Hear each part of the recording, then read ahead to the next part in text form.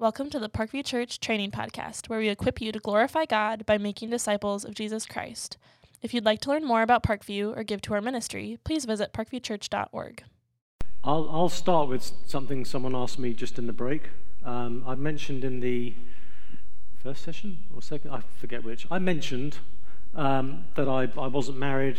Someone said, "You've got a ring on your wedding finger," which I actually semi-forgotten I had.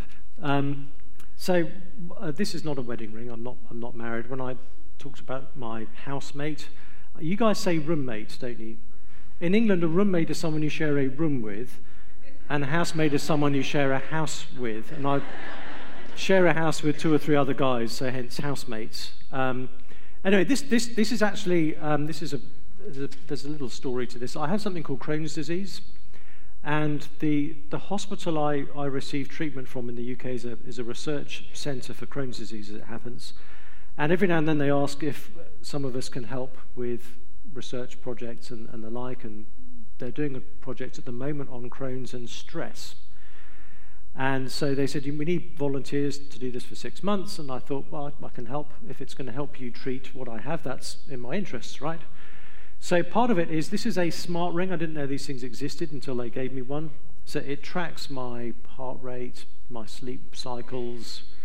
It's probably recording me right now or something. So when I went for to get inducted into this research thing, there's other things I have to do as part of it as well, but they said, we'll give you one of the rings. And I said, I've not worn a smart ring before. Does it have to go on a particular finger? Are there certain things that are better for all the rest of this? And the nurse said, just stick it on your ring finger. That's what everyone else does. So I did as I was told. And as I was walking out of the hospital, I thought, I can't wear a ring there. That's you're meant to be married if you wear a ring there. That's a sign that you're married in our culture.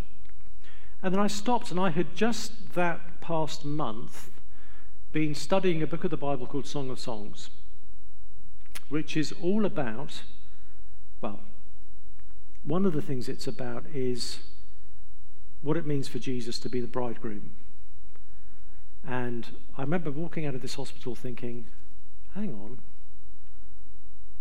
Song of Songs teaches me that Jesus is pursuing me, that I belong to Jesus. I'm in a marriage-like covenant with Jesus. That might sound very weird to some of us who are unfamiliar with Christian things, or indeed to some of us who are familiar with Christian things.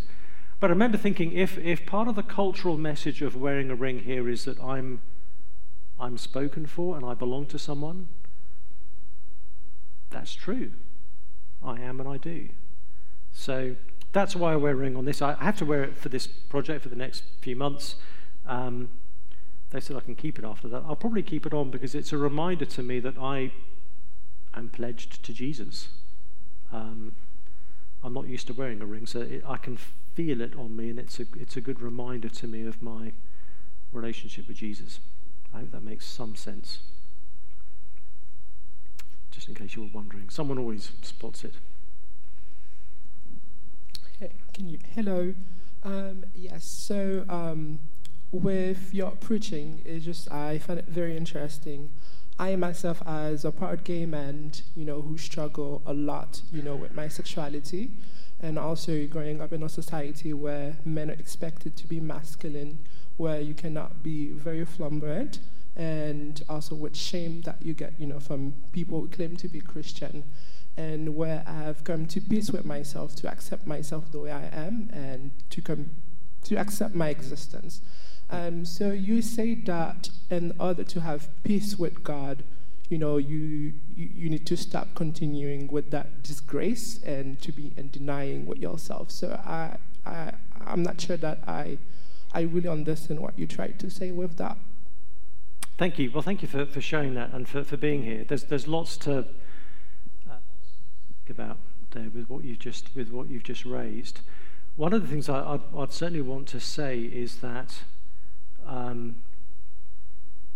I think the Bible shows us a wider range of what it can look like to be men and women than we typically see in our culture, and that we often see in our church culture.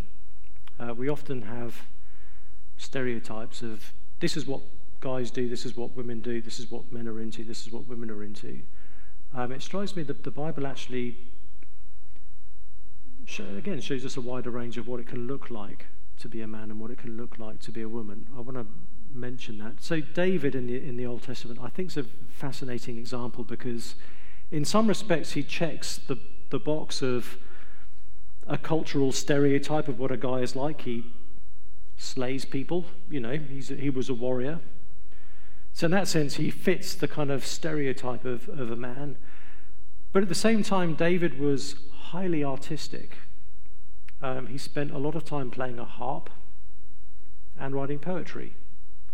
Those are not traits typically associated with masculinity, and yet David is held up as an example of a biblical man. So I certainly want to make that point.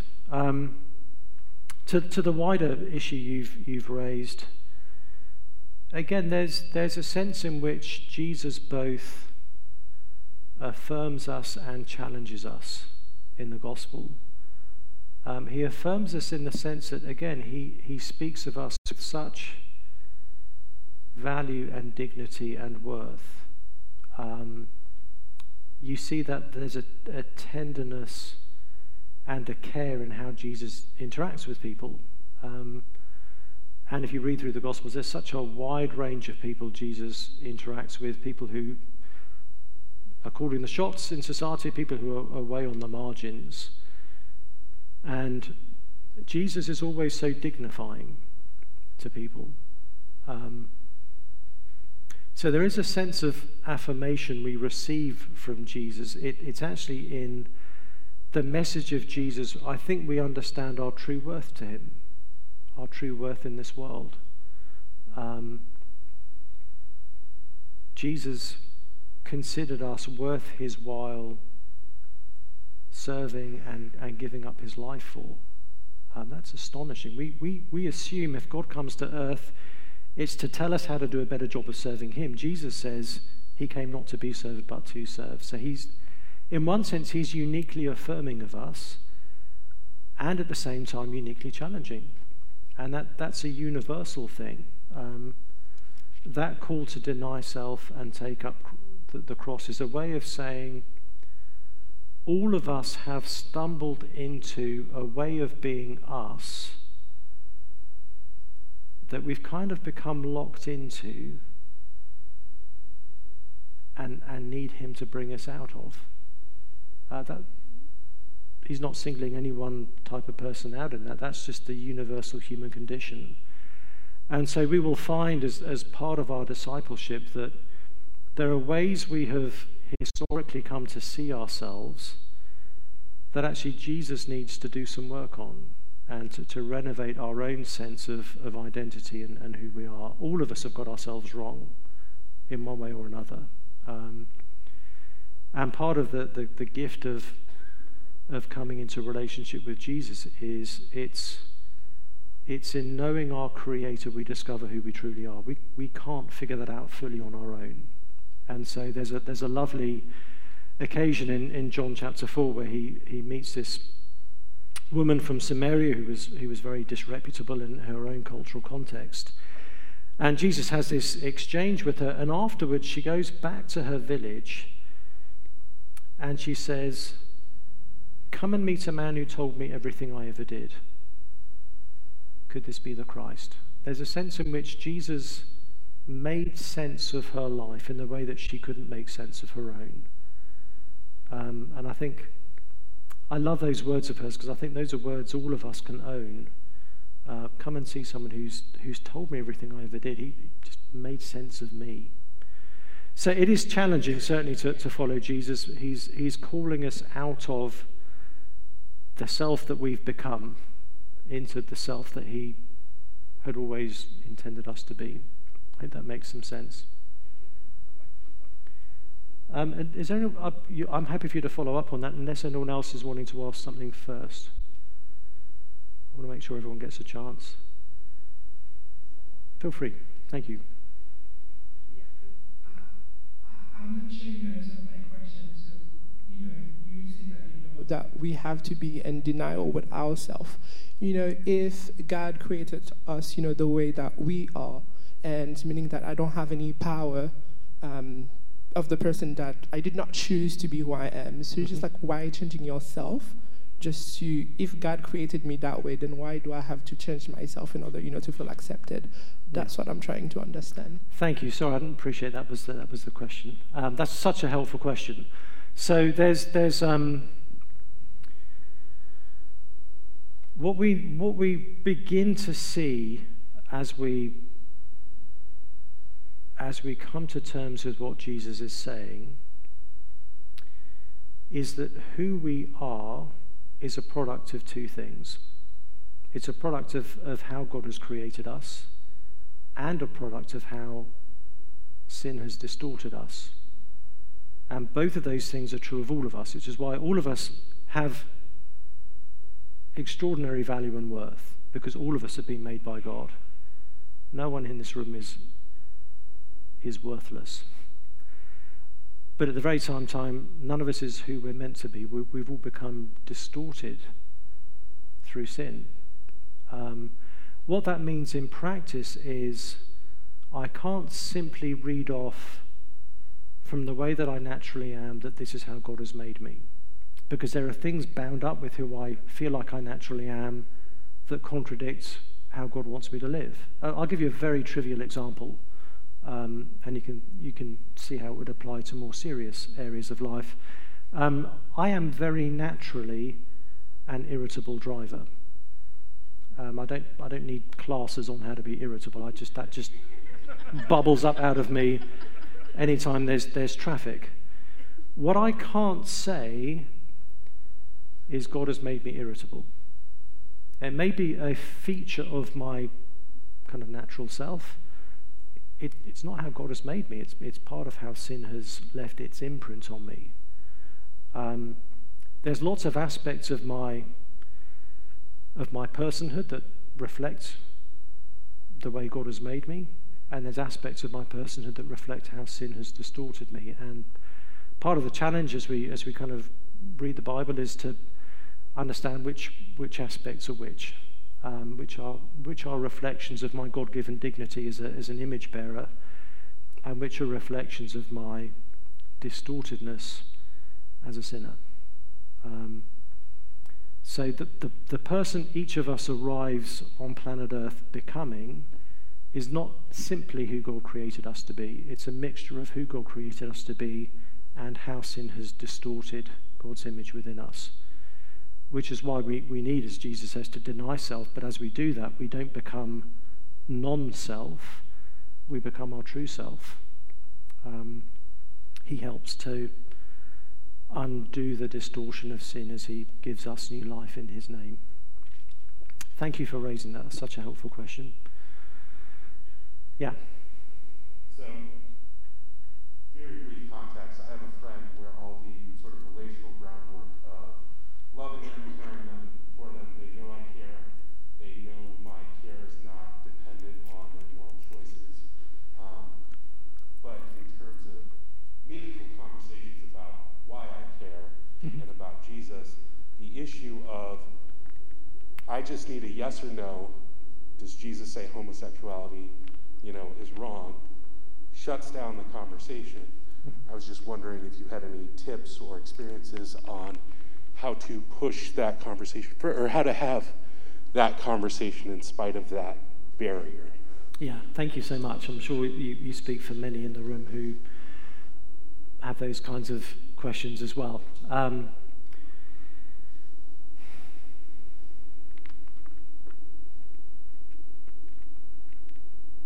Someone asked me once in a public Q&A, this is the question they asked. It's a very blunt and direct question. I'm quoting them. Do gay people go to hell, yes or no? And I remember thinking, firstly, I think people deserve more than one syllable. So I'm not going to answer with that question in one syllable. And the answer I gave to the question was, if there's no hope for gay people, there's no hope for anyone. Because if I'd said no to that question, I don't think I would have been answering truthfully. If I had said yes to that question, I would have been answering so incompletely that I fear it would have been misleading. Another occasion, a student came up to me after a talk I'd given and said, introduced herself and said, I'm a lesbian. What is your response to that? What do you think about that? And I said to her, Jesus has some challenging things to say about sexuality to all of us. And she said, well, what does he say? And I took her to one or two of the texts that we've looked at tonight, Matthew 5, and said, he says, we're kind of broken in this part of life. Our desires are disordered and jumbled up. And none of us is all that we should be, and we kind of distort what sexuality is for. I had a long conversation about that, and I didn't once mention her lesbianism. And the reason is because my sense was, if I had simply said to her, the Bible says being a lesbian is a sin, what she would have heard was that she was being singled out, that she was being put in a particular category that other people weren't being put in. And so in both of those cases, what I'm trying to do is show how Jesus levels the playing field.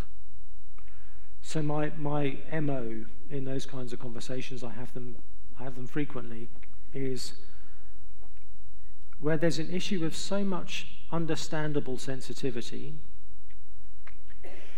don't say to someone what you can't say to everyone.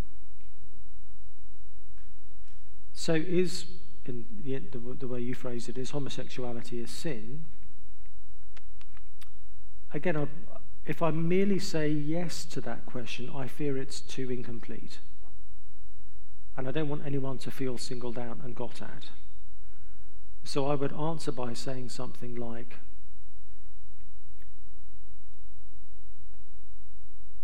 Jesus says, every time we go outside of God's design for sexuality, we're sinning. And he says all of us do. Jesus says every single one of us is a sexual sinner. That is not a category that is unique to our gay friends.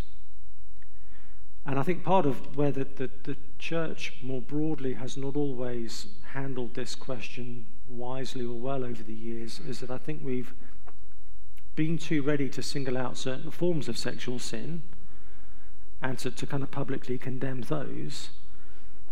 And we've not been quick enough to recognize our own sexual sin, that this is something that affects all of us. So I find that helps because, again, I'm not, to use the jargon of the day, I'm not othering someone else. I'm saying we're in, whatever this is, we're in it together because all of us are sexual sinners in Jesus' eyes. So it's not actually about whether you're homosexual or not, it's about whether you are fallen or not, which all of us are. I find that can help to have the conversation because I'm implicating all of us in it then and not just one particular person. I hope that makes some sense.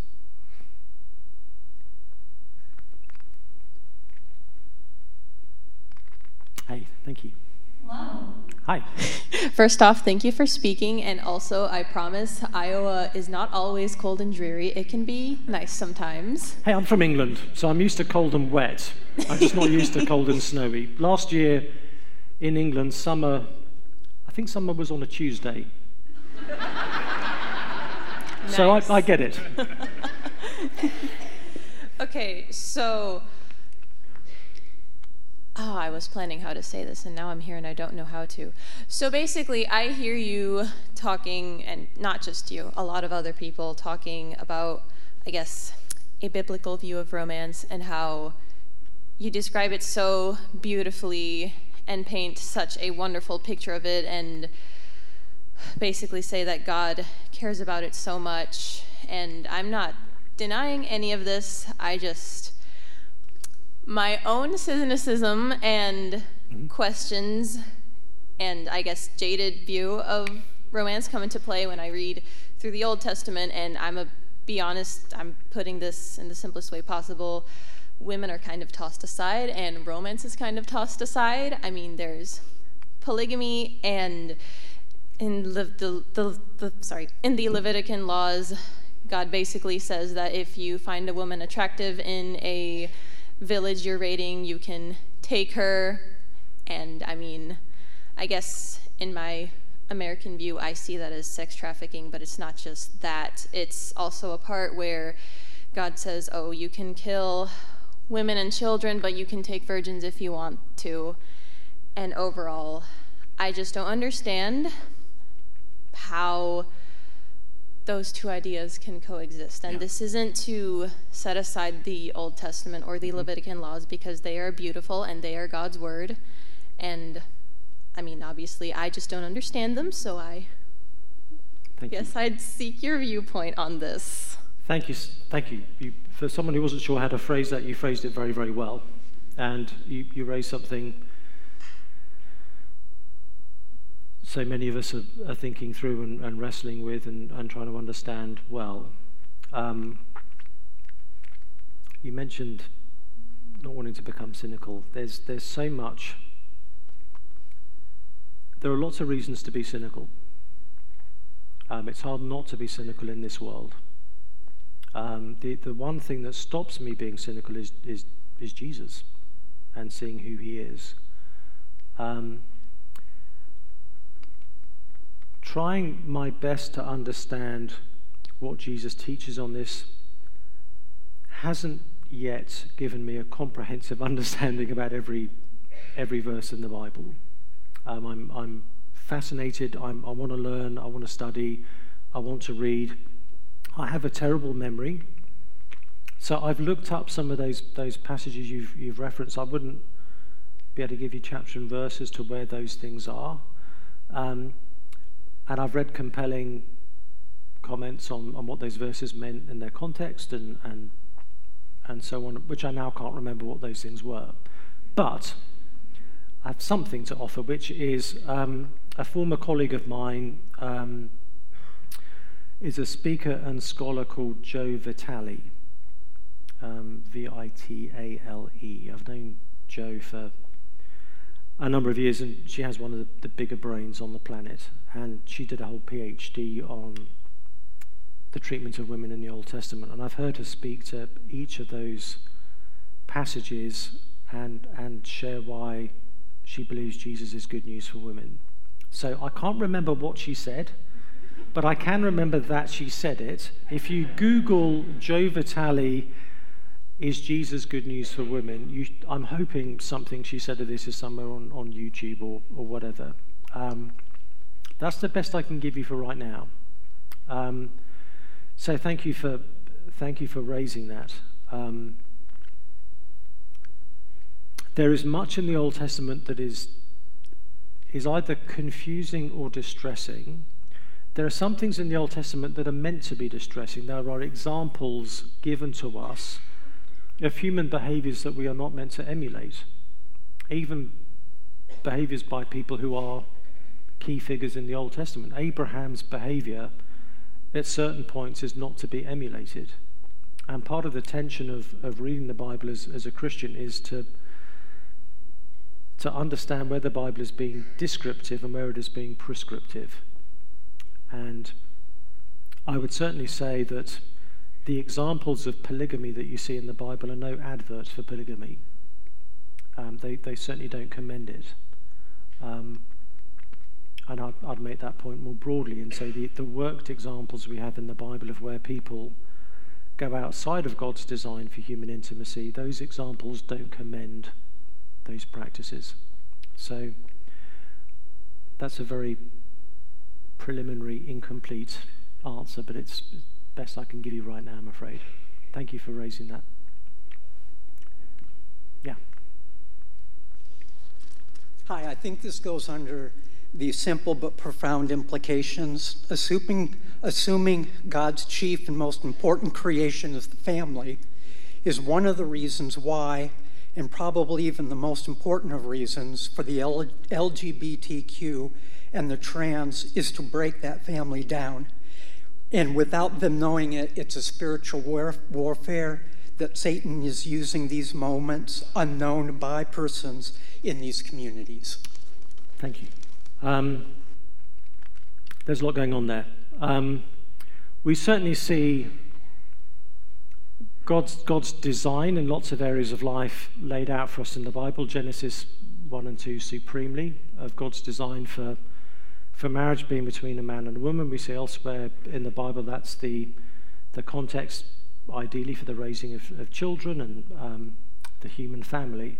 So we see a number of strands alongside each other in the Bible. One is that design for family life, and in the Bible that family life is often extended family life, not simply the nuclear family life. It incorporates the sort of the wider family as well. The other thing we see in the Bible is Jesus both reaffirming God's creation design for us, and also at the same time, alongside that, giving us a very new definition of family. So, at one occasion in Mark chapter 3, when someone comes up to Jesus and says, "Hey, your family's outside, they're looking for you," Jesus says, "Well, actually, my family are the people right around me right now. They're my disciples." So Jesus takes God's design for family expressed in the kind of human physicality and biology and lays over on top of it also a spiritual category for family as well. So we want to live with awareness of both of those models of family. And for those of us who don't have our own biological or nuclear family, the idea that we're part of the family of God is not meant to be a kind of, consolation prize. It's actually meant to be something that is fundamental and real to us. So I have a physical brother, I have a physical mother and father, and in Jesus, I have many spiritual brothers and sisters and mothers and fathers and sons and daughters as well. In terms of LGBT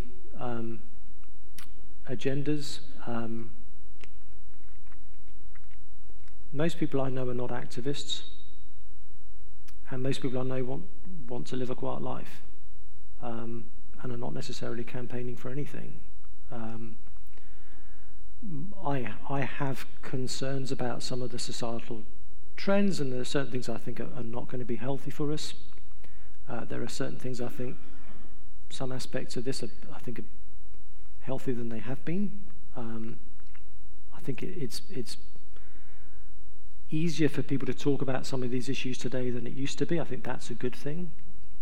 I wasn't in favour of the legalisation of gay marriage, but at the same time, I don't feel worried about it, because I believe that the gospel is the good news for salvation for all who believe. And every society has its own way of going away from God's word and from God's laws, and God's wisdom is always wiser than human wisdom. And so there's aspects of our culture where I'm thinking, I'm concerned for that. But I'm also thinking this is an opportunity, I hope, for the church to offer a compelling vision, not just of physical family life, but of spiritual family life, and one that we can actually open up and invite others to join if they would come to Christ. So I don't know if that exactly addresses the question you're asking, but all sin is demonic.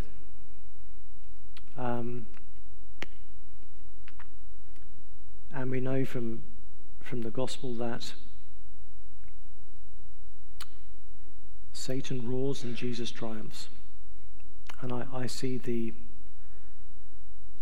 and we want to be careful before we kind of directly attribute certain things to Satan, but I see evidences of the spiritual battle in so many areas of life. I see it in some aspects of some of the ideologies being promoted today, and I see some aspects of it in some of the backlash to some of those ideologies as well. So ultimately, we're all in the same boat. We need the mercy of Jesus Christ. And my marching orders from the Lord Jesus are: the sin I should be most concerned about is my own. The sin I should be most troubled by is my own. Whilst at the same time offering to all people the life that is found in Jesus. Because if Jesus can save an idiot like me, anyone can get in on this. And it doesn't matter how far, I speak to people all the time. People will say something like, if you knew what I've really done and how much of a train wreck my life has been, I'm not sure Jesus would want anything to do with me. I'm not sure Jesus should have anything to do with me. And our answer to that always has to be, Jesus is just way better at saving than we are at sinning. And however monumental you believe your sin to be, you're not that special. And there's enough in the cross of Jesus for you. So all of us, whatever our kind of subcultural expressions happen to be, wherever we land on political issues, whatever our lifestyle, we all need the same amount of grace from the Lord Jesus Christ. Thank you. There is someone over there. Thank you. Is there a right answer to this question? What do I do if someone insists that I use their preferred pronouns that don't match their sex assigned at birth? If I insist on using their birth sex pronouns, they might cut me off. Alienation. If I change pronouns, am I caving to the spirit of the times? So am I being persecuted, or am I just being a jerk? Thank you. That's a great question. There's a fine line, isn't there, sometimes? That is such a big issue. I don't think there's one right answer that fits every situation. The reason for that is because I think there are so many factors that we need to be bearing in mind and trying to honour as we walk through that.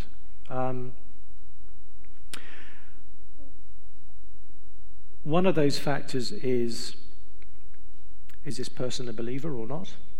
That does shape how I would respond. If someone knows nothing of Jesus Christ, I want to be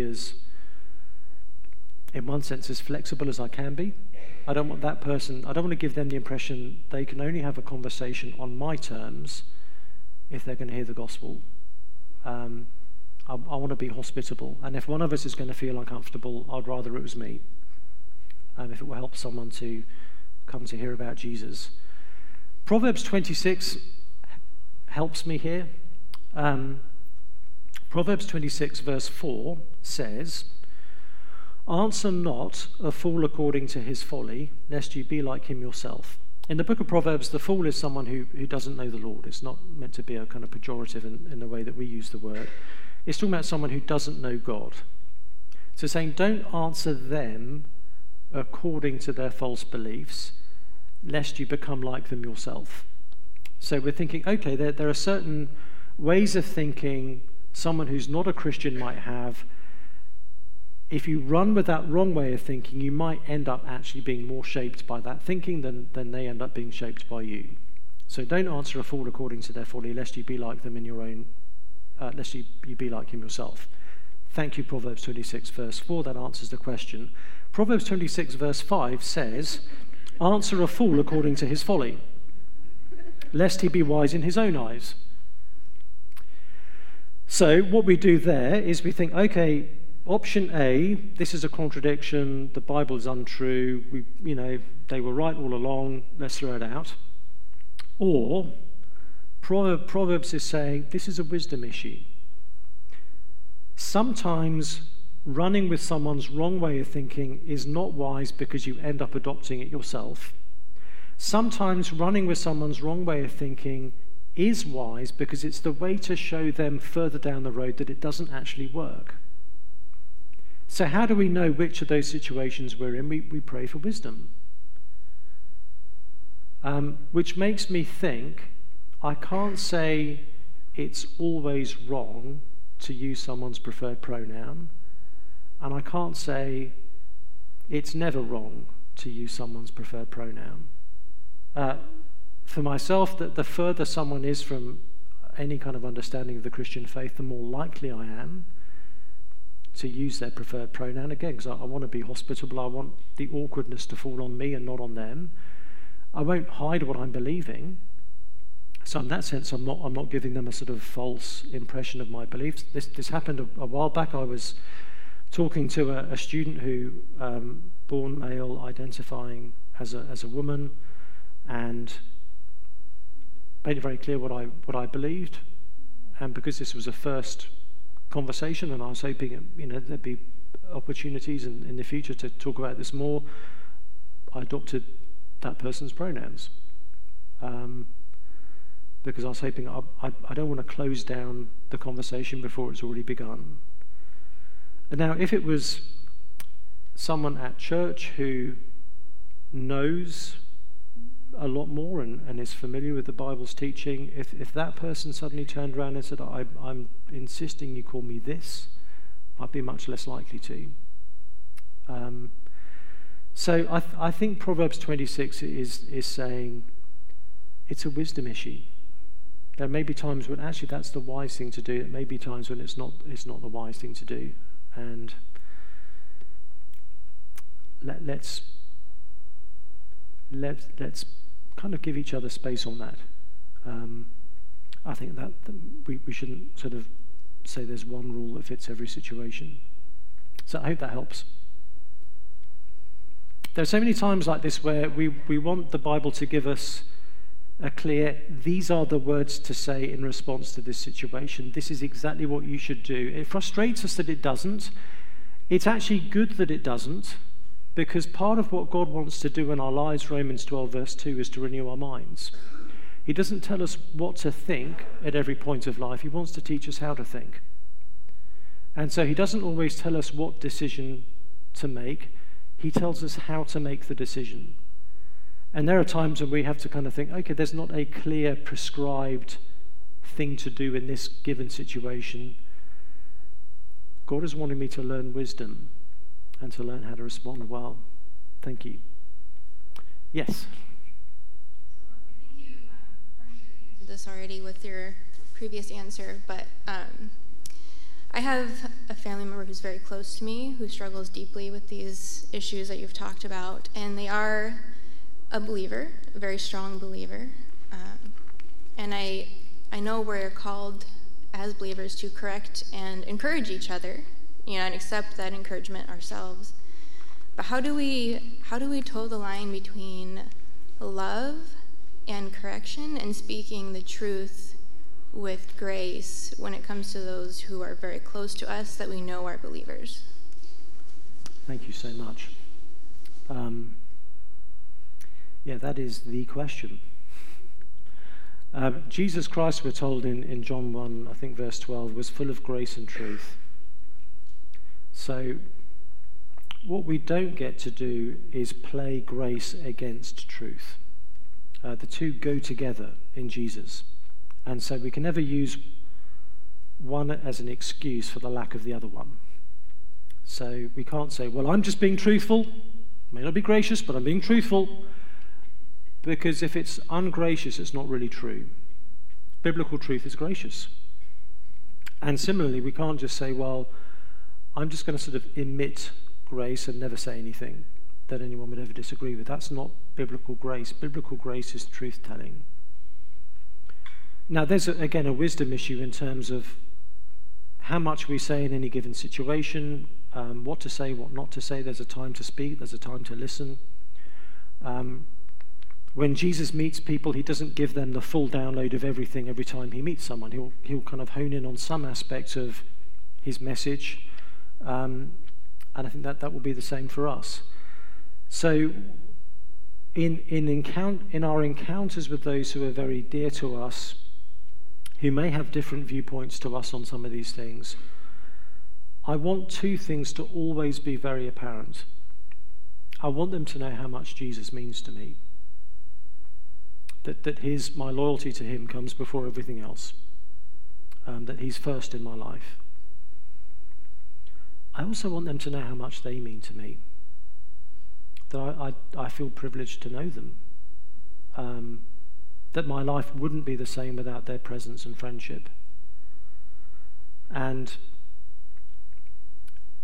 whether we choose in a given moment to say something or to not say something, whether we choose to say this much or that much, if the end result is they know how much Jesus means to us and they know how much they mean to us, I think we will have done the right thing.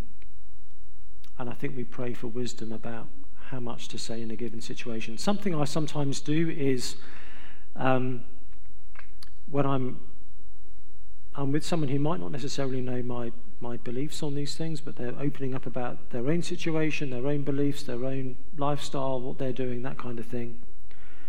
I don't necessarily want to swoop in right then and there with a full exposition of these are all the ways I'm not on the same page as you. I also don't want to say nothing at all, because that can sound a bit disingenuous when eventually it comes up later on that you do think something differently and they feel as though, well, why didn't you never say that earlier? Why are you springing on me now? So one of the things I sometimes do as we're at the beginning stages of talking about these things is I might say to someone,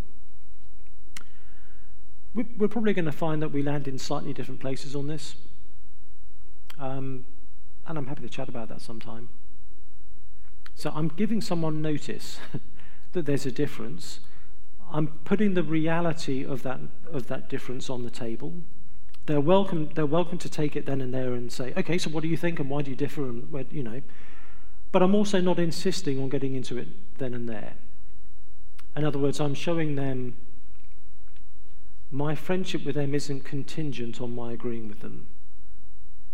That this difference is here and it exists, and it's not an insurmountable obstacle to us being friends. And I'm basically giving them agency of if that's something that matters enough that they want to bring it up right away, or if it's something that I'm showing them, this difference is here. I don't have to go into it now in order for us to be friends. I still want to hear more of your story. So it's showing them, I hope,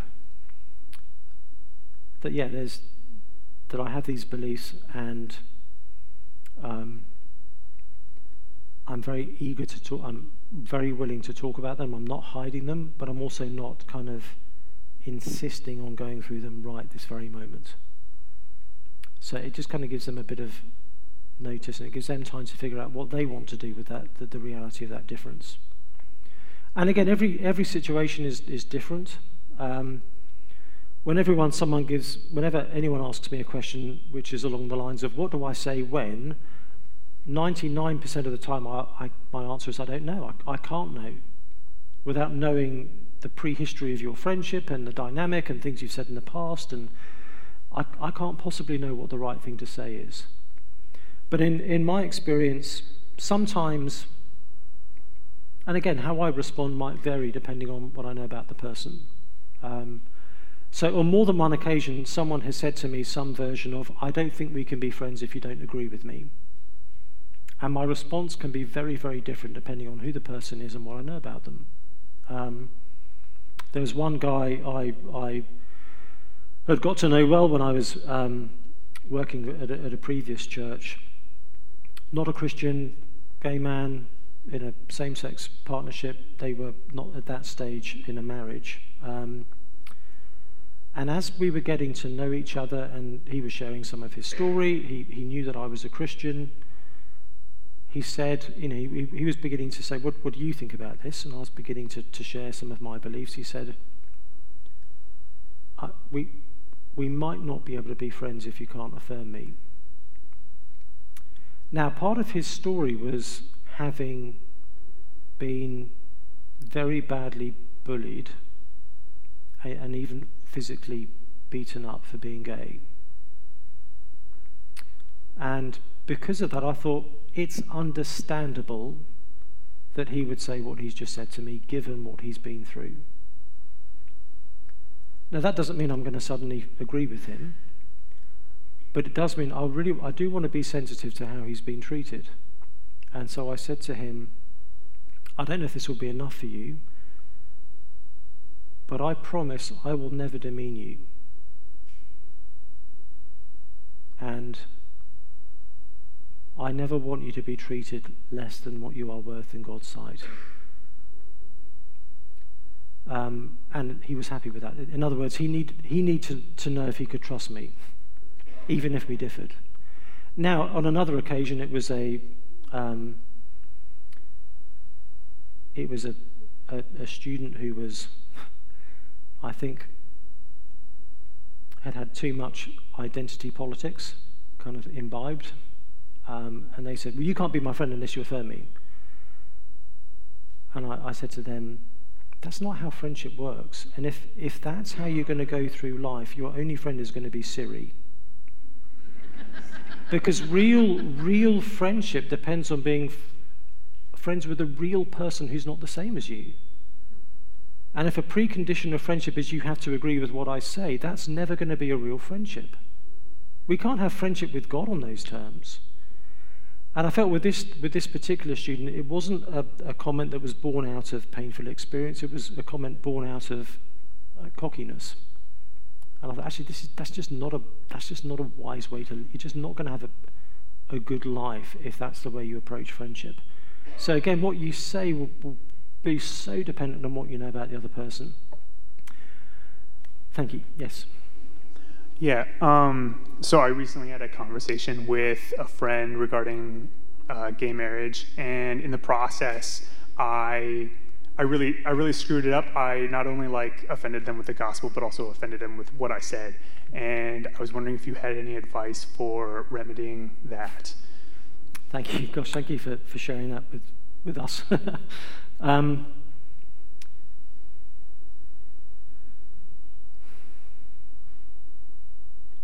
Thank you for your honesty.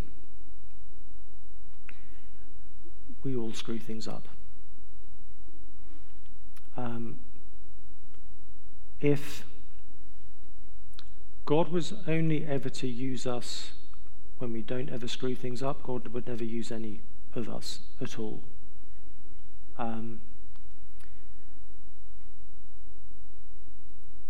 So part of, I think, why God allows us to screw things up is because it means we can learn, and we can think, okay, if I had a do-over with that, I would definitely do it this way and not that way, and now I know that.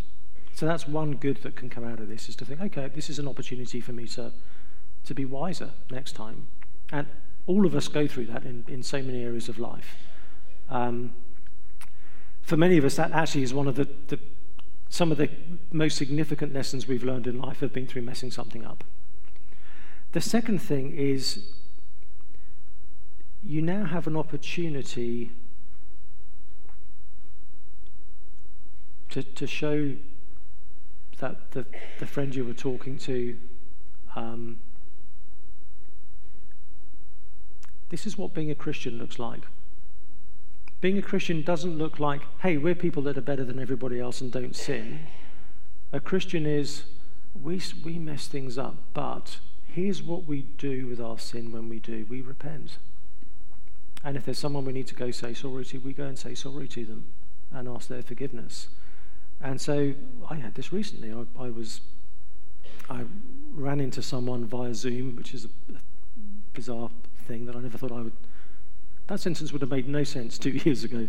But I was on a Zoom conference call and I saw someone. I thought, oh man, I've not seen him for like 4 or 5 years. And I thought, oh my goodness, last time I saw him, I said a really stupid, crass, insensitive thing to him.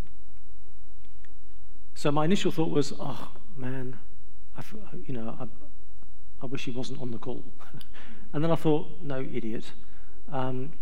This is great that he's on the call. You now get an opportunity to say to him, listen, I feel really bad. I don't know if you remember this, but 5 years ago I said this to you. That was such an insensitive thing to say, and I'm sorry. I ask your forgiveness on that. We're not being a bad witness to someone when we say to them, I handled that conversation really poorly, and I said some things I now wish I hadn't, and I'm sorry. We don't try and excuse it. We don't sort of try and use euphemisms. We say, I got that wrong, and here's how I got that wrong, and I'm sorry. If you give me the privilege and honour of having these kinds of conversations with you in the future, I hope I can be a better friend and a better representative of Jesus. And please don't judge Jesus by me, but please do judge me by Jesus. And I found those moments they're kind of humiliating, they're embarrassing. Man, God, it's so often those moments God most uses. Because again, our strength is in our weakness. So I found it's actually in those pride-swallowing moments of having to repent to someone else that actually the gospel becomes most real to them. And it just confirms that the Christians are not the people who are never jerks. It's just that the Christians are people who can come clean when we have been, and for whom it's actually safe for God to know the worst things about us, and we have forgiveness in him, and that gives us the freedom to ask forgiveness of other people. I hope that helps. Got time for one more, or are you? We'll make this the last one. Thank you for coming tonight. I'm glad we can talk about this as a church. It's very important, and I just wanted to get your opinion on how should we think about the doctrine of concupiscence and then same-sex attraction, gender identity thoughts, all of these different things that go through our mind. How do we deal with that issue in light of that doctrine? Thank you. That's not a short question to end on. So this answer will be inadequate, but I hope will be at least give a starting point. Here's a few things I think we need to keep bearing in mind. The first is sin taints every part of life. The theological term for that is total depravity. It means there's no part of life where I can say I don't need Jesus for that. So I should expect to see evidences of my fallenness in every single aspect of my life. And the great news is Jesus wants to get involved in every part of our life and to bring newness to every part of our life. The second thing is Jesus shows us in Matthew 5, it's not just a physical act that is sinful, it is the heart attitude. It's not just am I physically committing a sexual sin, am I looking at someone lustfully? So I think sometimes Christians have made a distinction between do you have the attractions or do you act on the attractions? Jesus is showing us mentally acting on the attractions is acting on them and is sinning. And if you are mentally rehearsing for a particular sin, it's going to be very hard to physically resist. So it's not simply about physical behavior, it's about how we think, it's about our attitude and those kinds of things. And then the third thing I'd want to say is the distinction I see the Bible making isn't between thinking about a sin and committing it. It's between temptation and sin, which I don't think are the same thing in the Bible. So in the Lord's Prayer, deliver us from temptation, forgive us for sins. The presence of a temptation in my heart reminds me that my nature is fallen, that I'm temptable in some particular way. It reminds us that I still need my heart to be made new. But I do think temptation is not the same as sin. In James chapter 1, we're told temptation gives birth to sin, and sin in turn can give birth to death. So it is possible to deal with temptation in a way that is not sinful, and that is by fleeing and resisting temptation and seeking to put to death the sins that we see in our heart. Paul talks in Romans 8 about putting to death the misdeeds of the flesh. And so part of our discipline as Christians is to think, okay, Lord, what are the areas of my heart that I am most seeing I need you to change? What sins am I particularly conscious of, keep kind of bubbling up within my own heart, and how can I put those things to death? What is driving those sins? What idols might be lurking behind them? What unbelief is driving them? You know, whatever it is, help me to unroot that at the very cause of it. So I hope that gives a bit of a framework for that. Thank you.